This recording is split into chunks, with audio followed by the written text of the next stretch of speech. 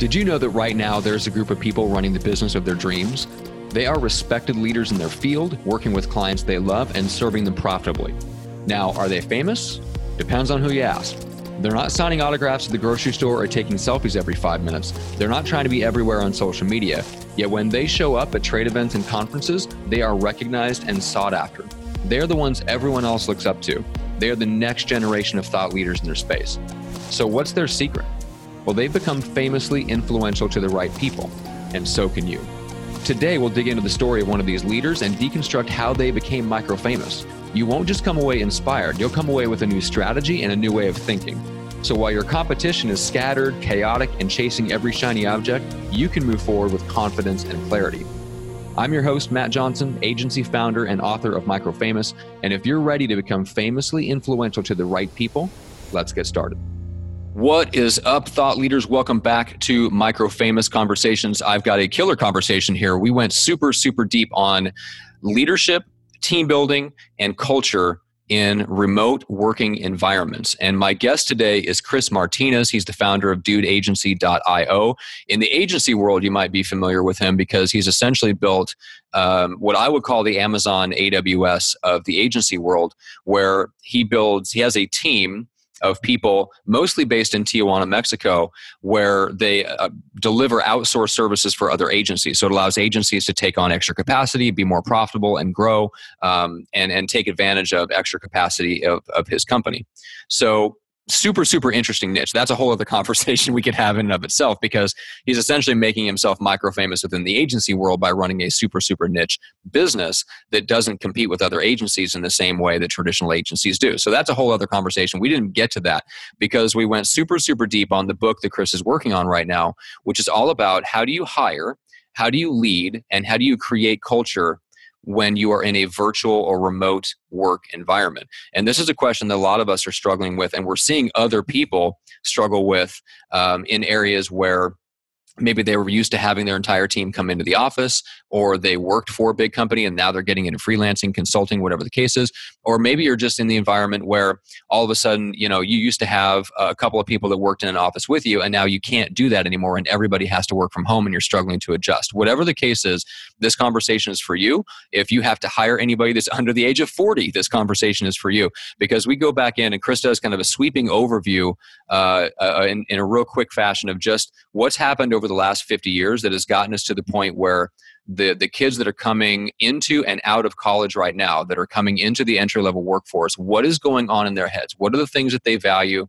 What are the things that they care about? What are they looking for? What are their weaknesses? What are their personality assessments, coming back with?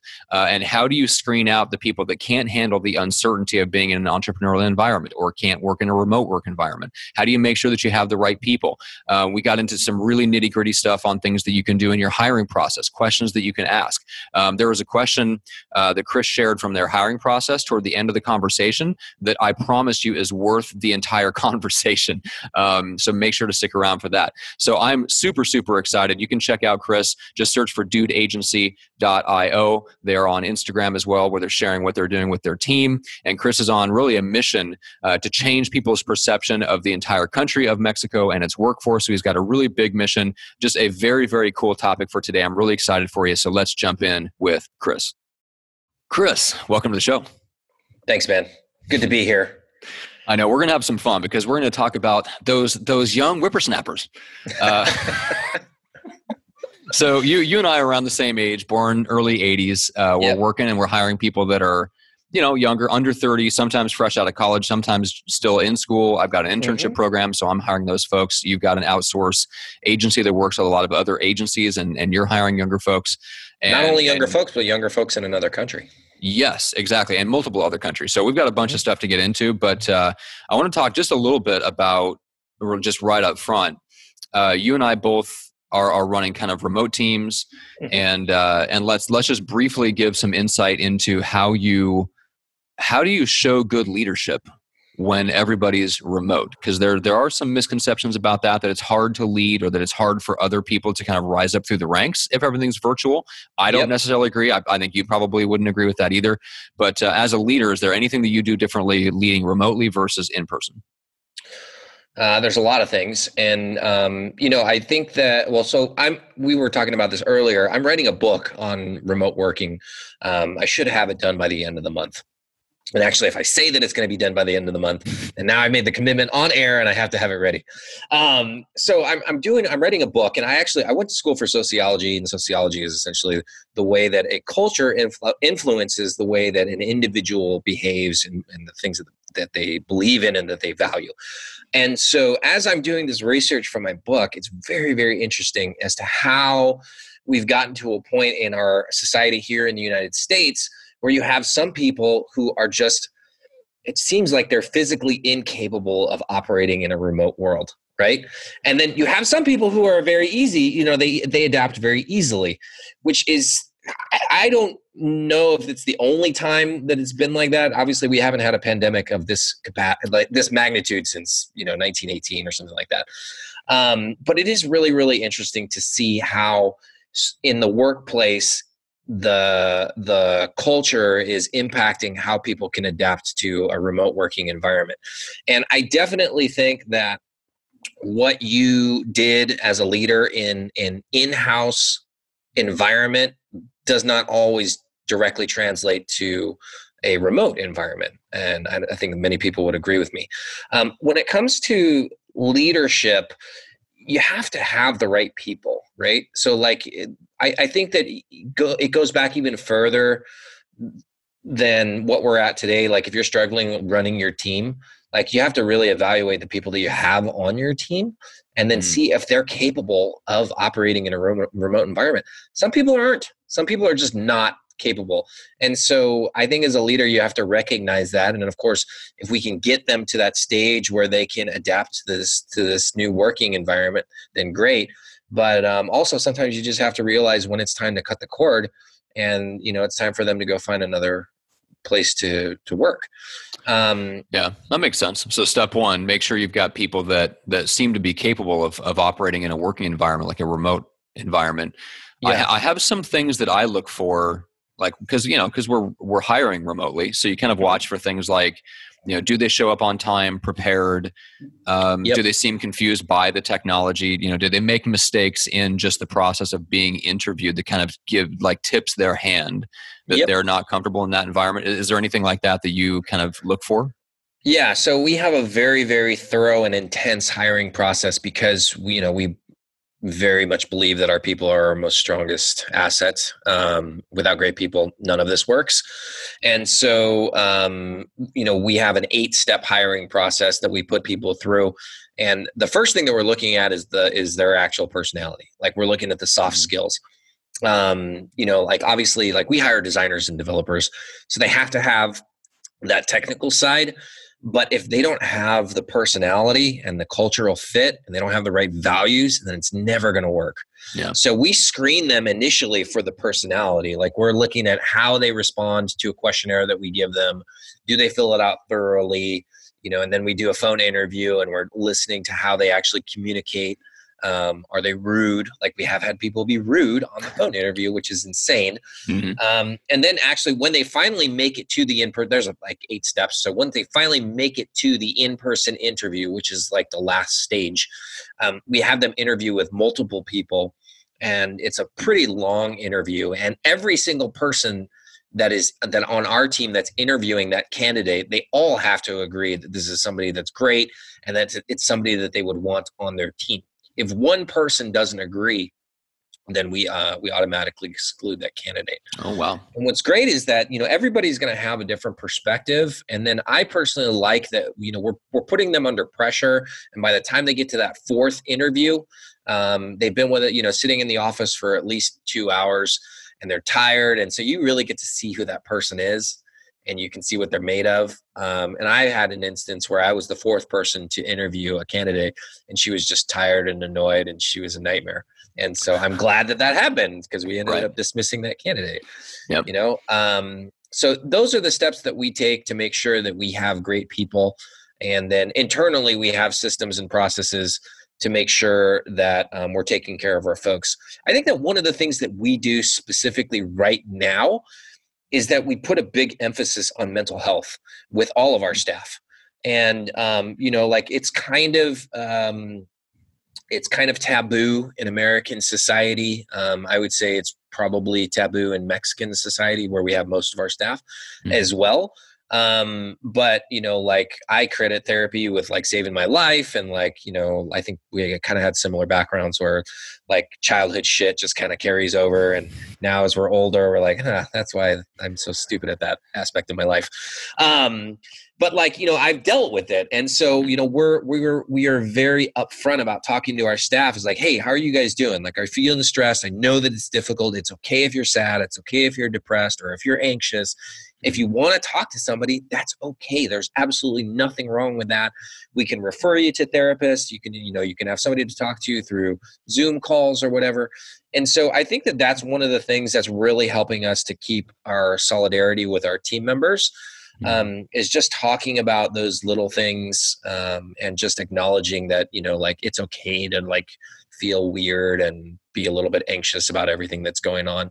And I mean, dude, this like coronavirus is very much in our faces. One of our staff members lost an aunt, or actually, I can't remember if it was an aunt or an uncle.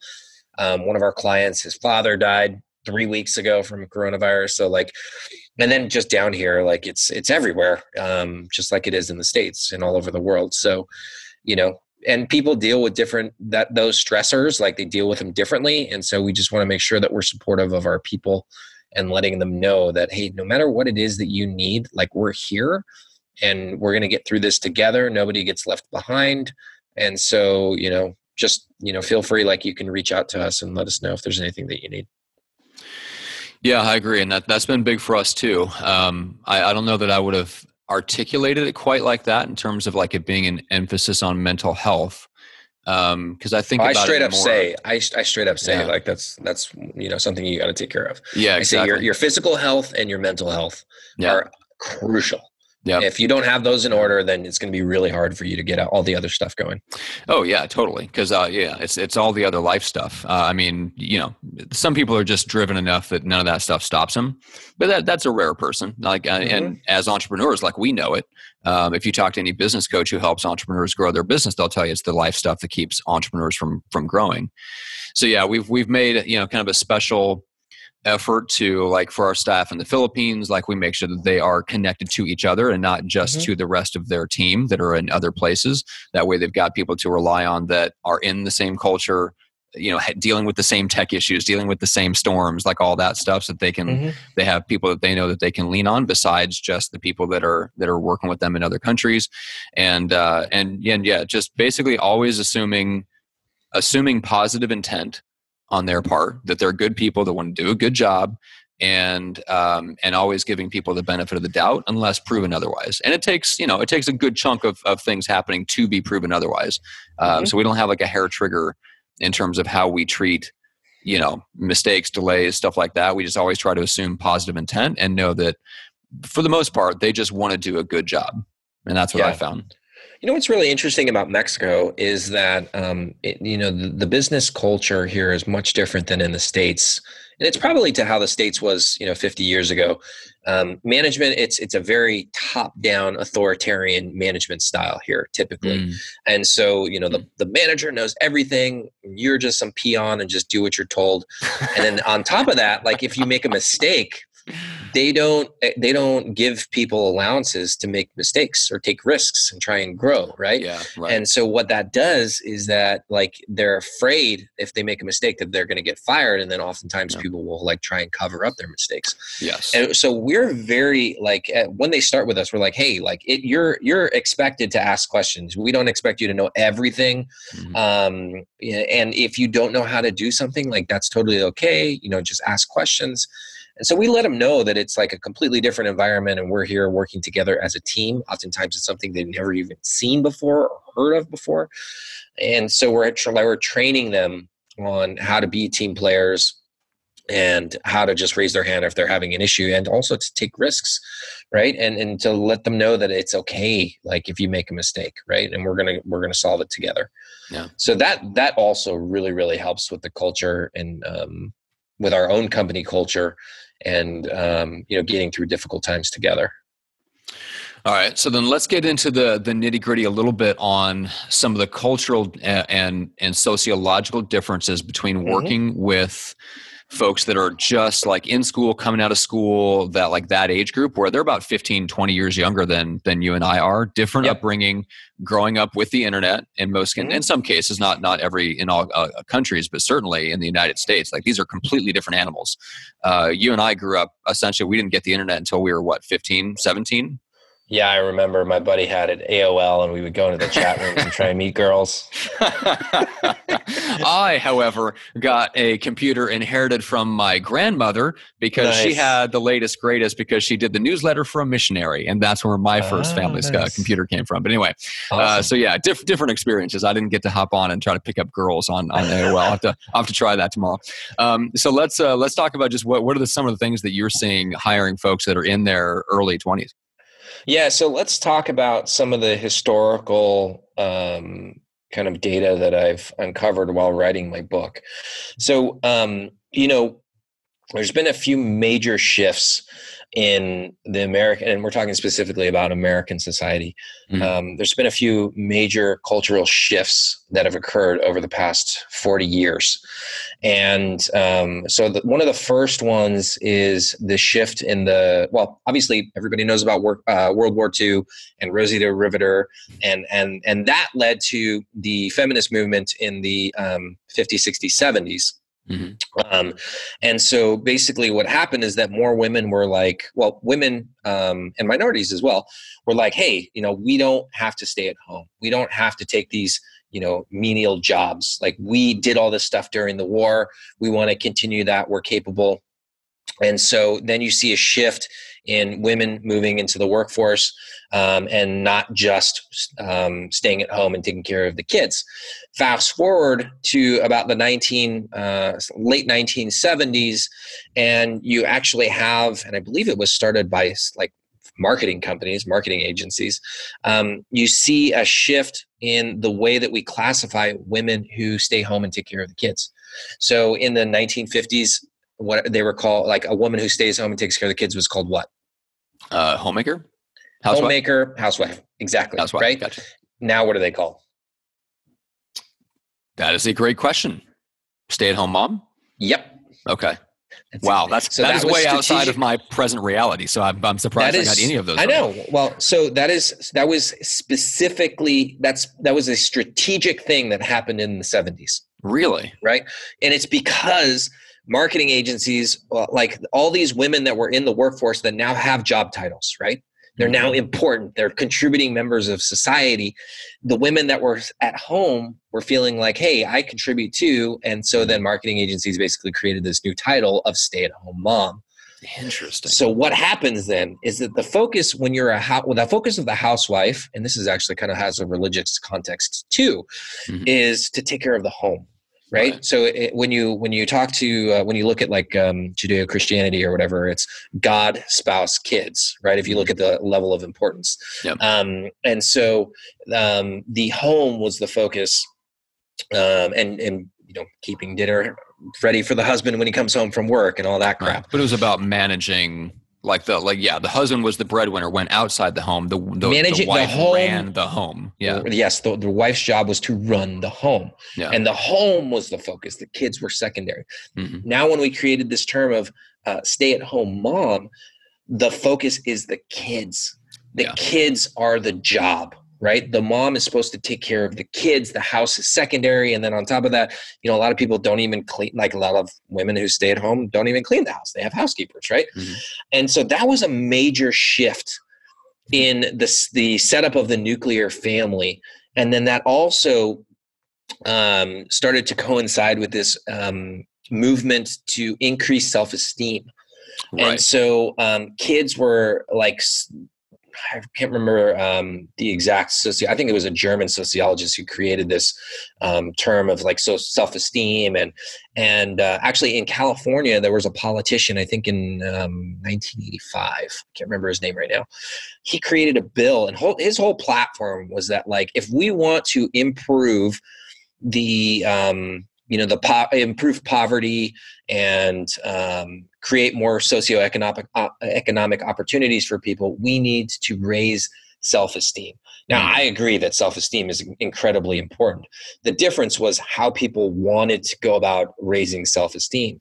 Yeah. Out of that movement, you had this, everybody is special, the trophies for doing nothing. And that was a major, major parenting change. So you had kids are the focus, and kids can also do no wrong. Right. And that changed a lot. And so what you're seeing now is that people who are in their 20s, 30s, and then, some in their 40s, but not as much, they were raised with this new parenting style.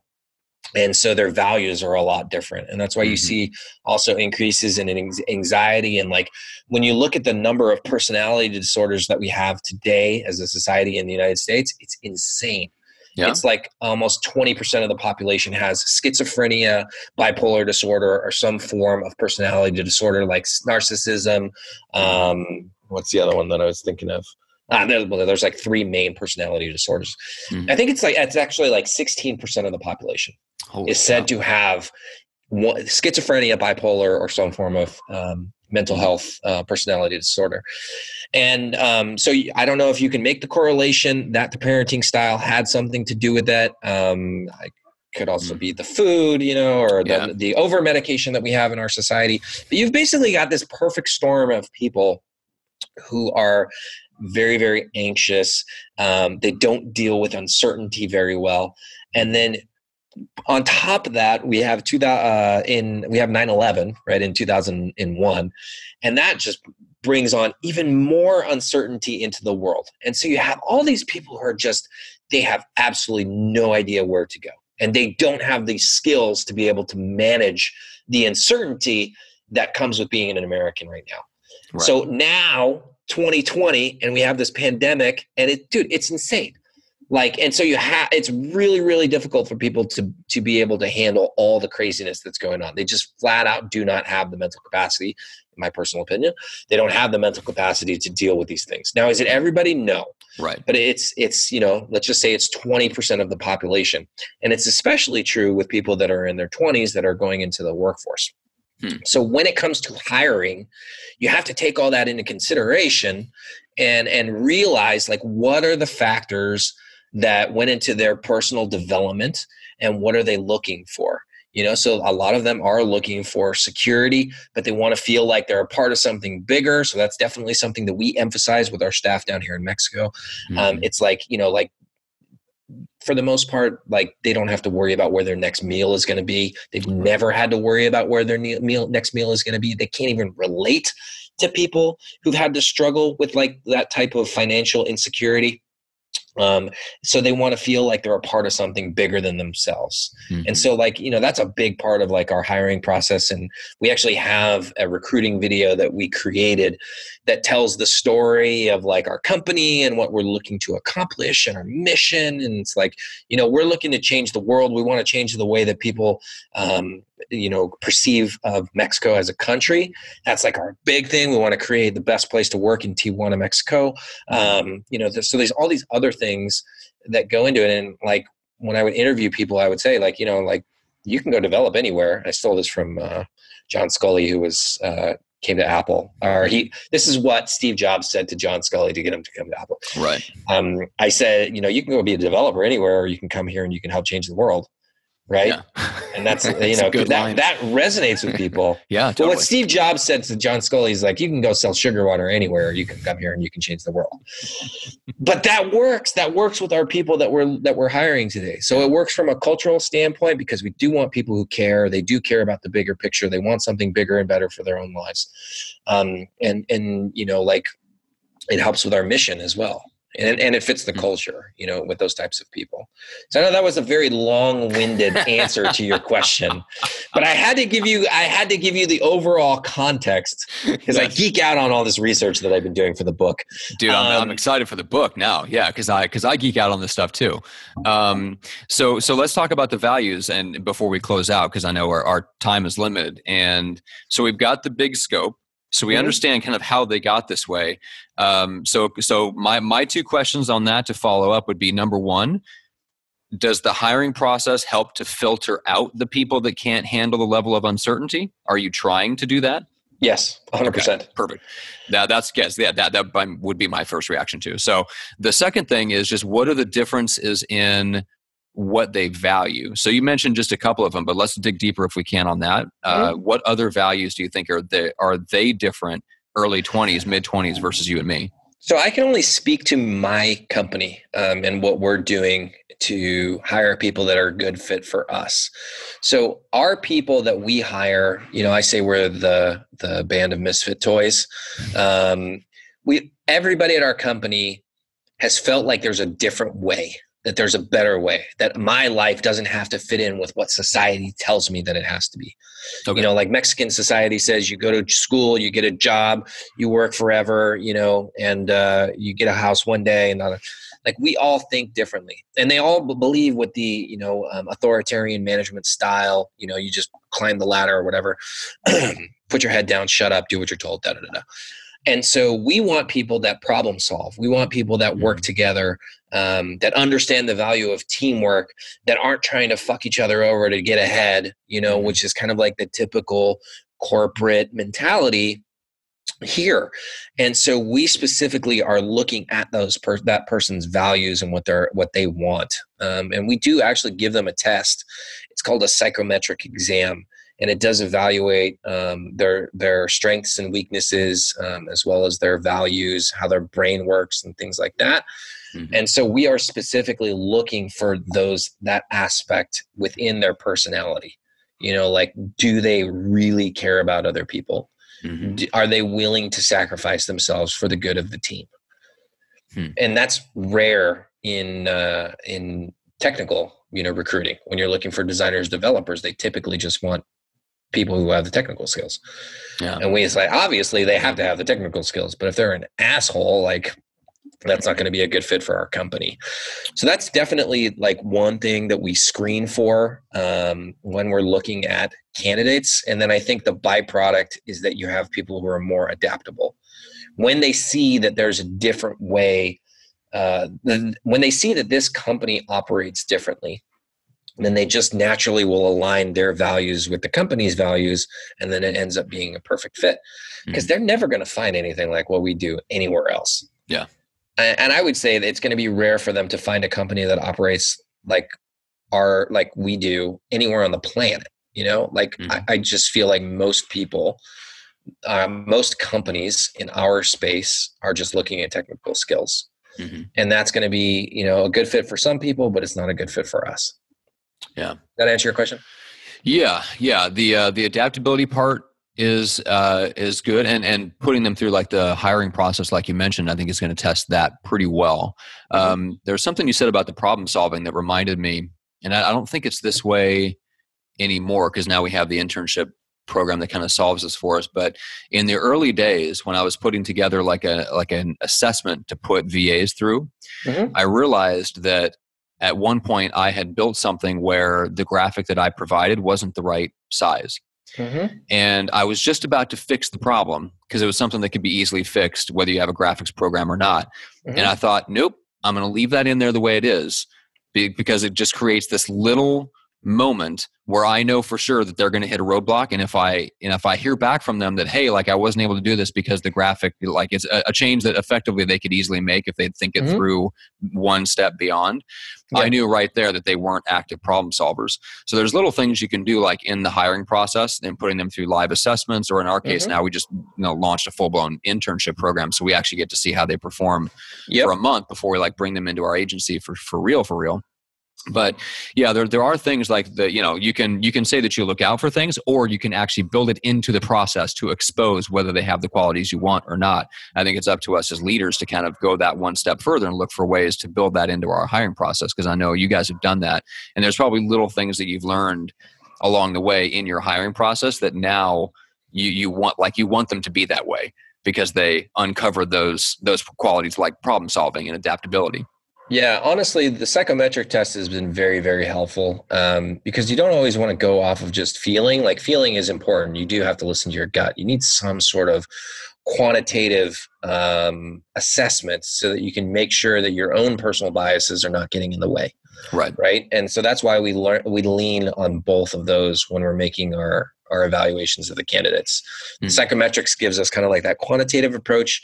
And then the interviews with multiple people, that gives us kind of like the gut feeling so that everybody is able to, contribute and make sure that there's not something that we missed. Because every person has their own internal biases. It's just, there's no getting around it. We all have biases. And so you don't want that to get in the way of finding a great person. And I personally, and this is this can be a negative bias for me, is I personally believe in finding unhidden talent, right? I believe in the underdog because I've always felt like I've been the underdog. Right. And so sometimes I root for people who just aren't a good fit, right? Because I want them to win. I want them to win so bad. I've done this with clients too, where like I get attached to a client and I'm like, man, that was a waste of time. Yeah, I know but what you mean. It's just one of those things, and that's why you need other people to basically lean on so they can call you out when you might be pushing for somebody that isn't really a good fit.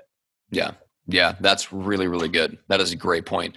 The inner bias thing. When you're an entrepreneur hiring somebody to work with you on a daily basis, I remember my old CEO of the agency that I used to work for telling me like basically, make sure they have the tech skills, make sure they have the stuff like that. But at the bottom line, like if you're going to be working with them every day, it's got to be somebody that you want to work with.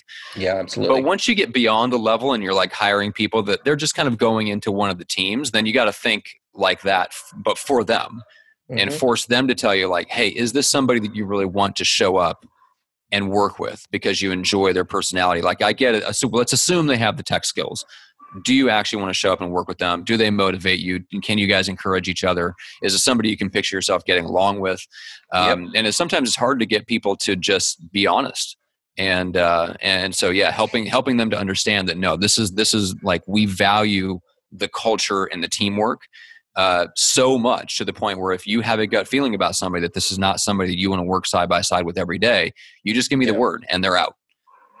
Yep. And there's actually a second part to that question. So we asked them if it's somebody that you would want on your team. Everybody has to agree that it's somebody that they would be comfortable working under one day. Ooh, that's another great second part to that question. So like you have to be like, I wouldn't mind working for that person one day. So that completely changes it as well. I'll bet it does. Yeah. That's interesting. Wow, that's really good. That's that little nugget there is worth the entire podcast episode. This has been really good, man. Thank you. Let's finish out with this. So I know you've got the book coming out because you're going to write it by the end of the month because you have committed on the podcast. But I'm like 60% of the way through. So all right, good. So tell us a little bit about where we can keep in touch, and then just give like the 60-second bio on the agency. So if people are listening, they kind of know who your bread and butter person is so they can keep you in mind for referrals. Yeah, sure. So, you can go to our website, dudeagency.io. And then we're always putting fun stuff on the social medias, on Instagram, dudeagency.io. And then I think on Facebook, it's facebook.com/dude-agency. I think.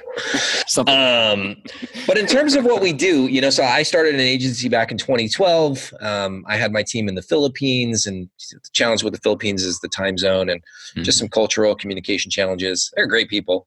And so then I was like, I got to find another place, tried everywhere on the world. I was living in San Diego. I was like, I wonder if I can go find people down in Tijuana, Mexico, which Americans never think to go down there. And I went down there, set up a company, figured out the culture and how to hire people. And it was a complete game changer for my own agency.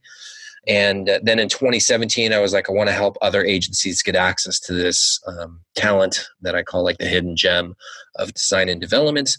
And that's when I launched Dude. And so now, our agencies are usually great at sales and getting new clients for themselves. And they're great at doing the strategy for their clients. And they struggle on the operations and the fulfillment.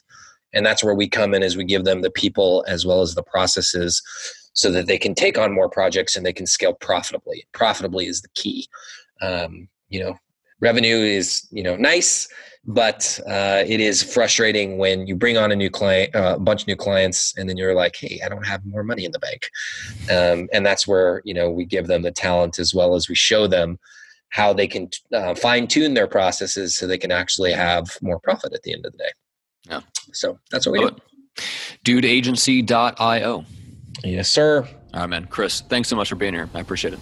Thank you, man. Thanks for listening to the Micro Famous podcast. If you're ready to become famously influential to the right people, connect with us at getmicrofamous.com. It's the best way to take the next step to implementing the Micro Famous strategy in your business so you can attract an audience, build influence, and become the micro famous leader you're meant to be. And we'll see you on the next episode.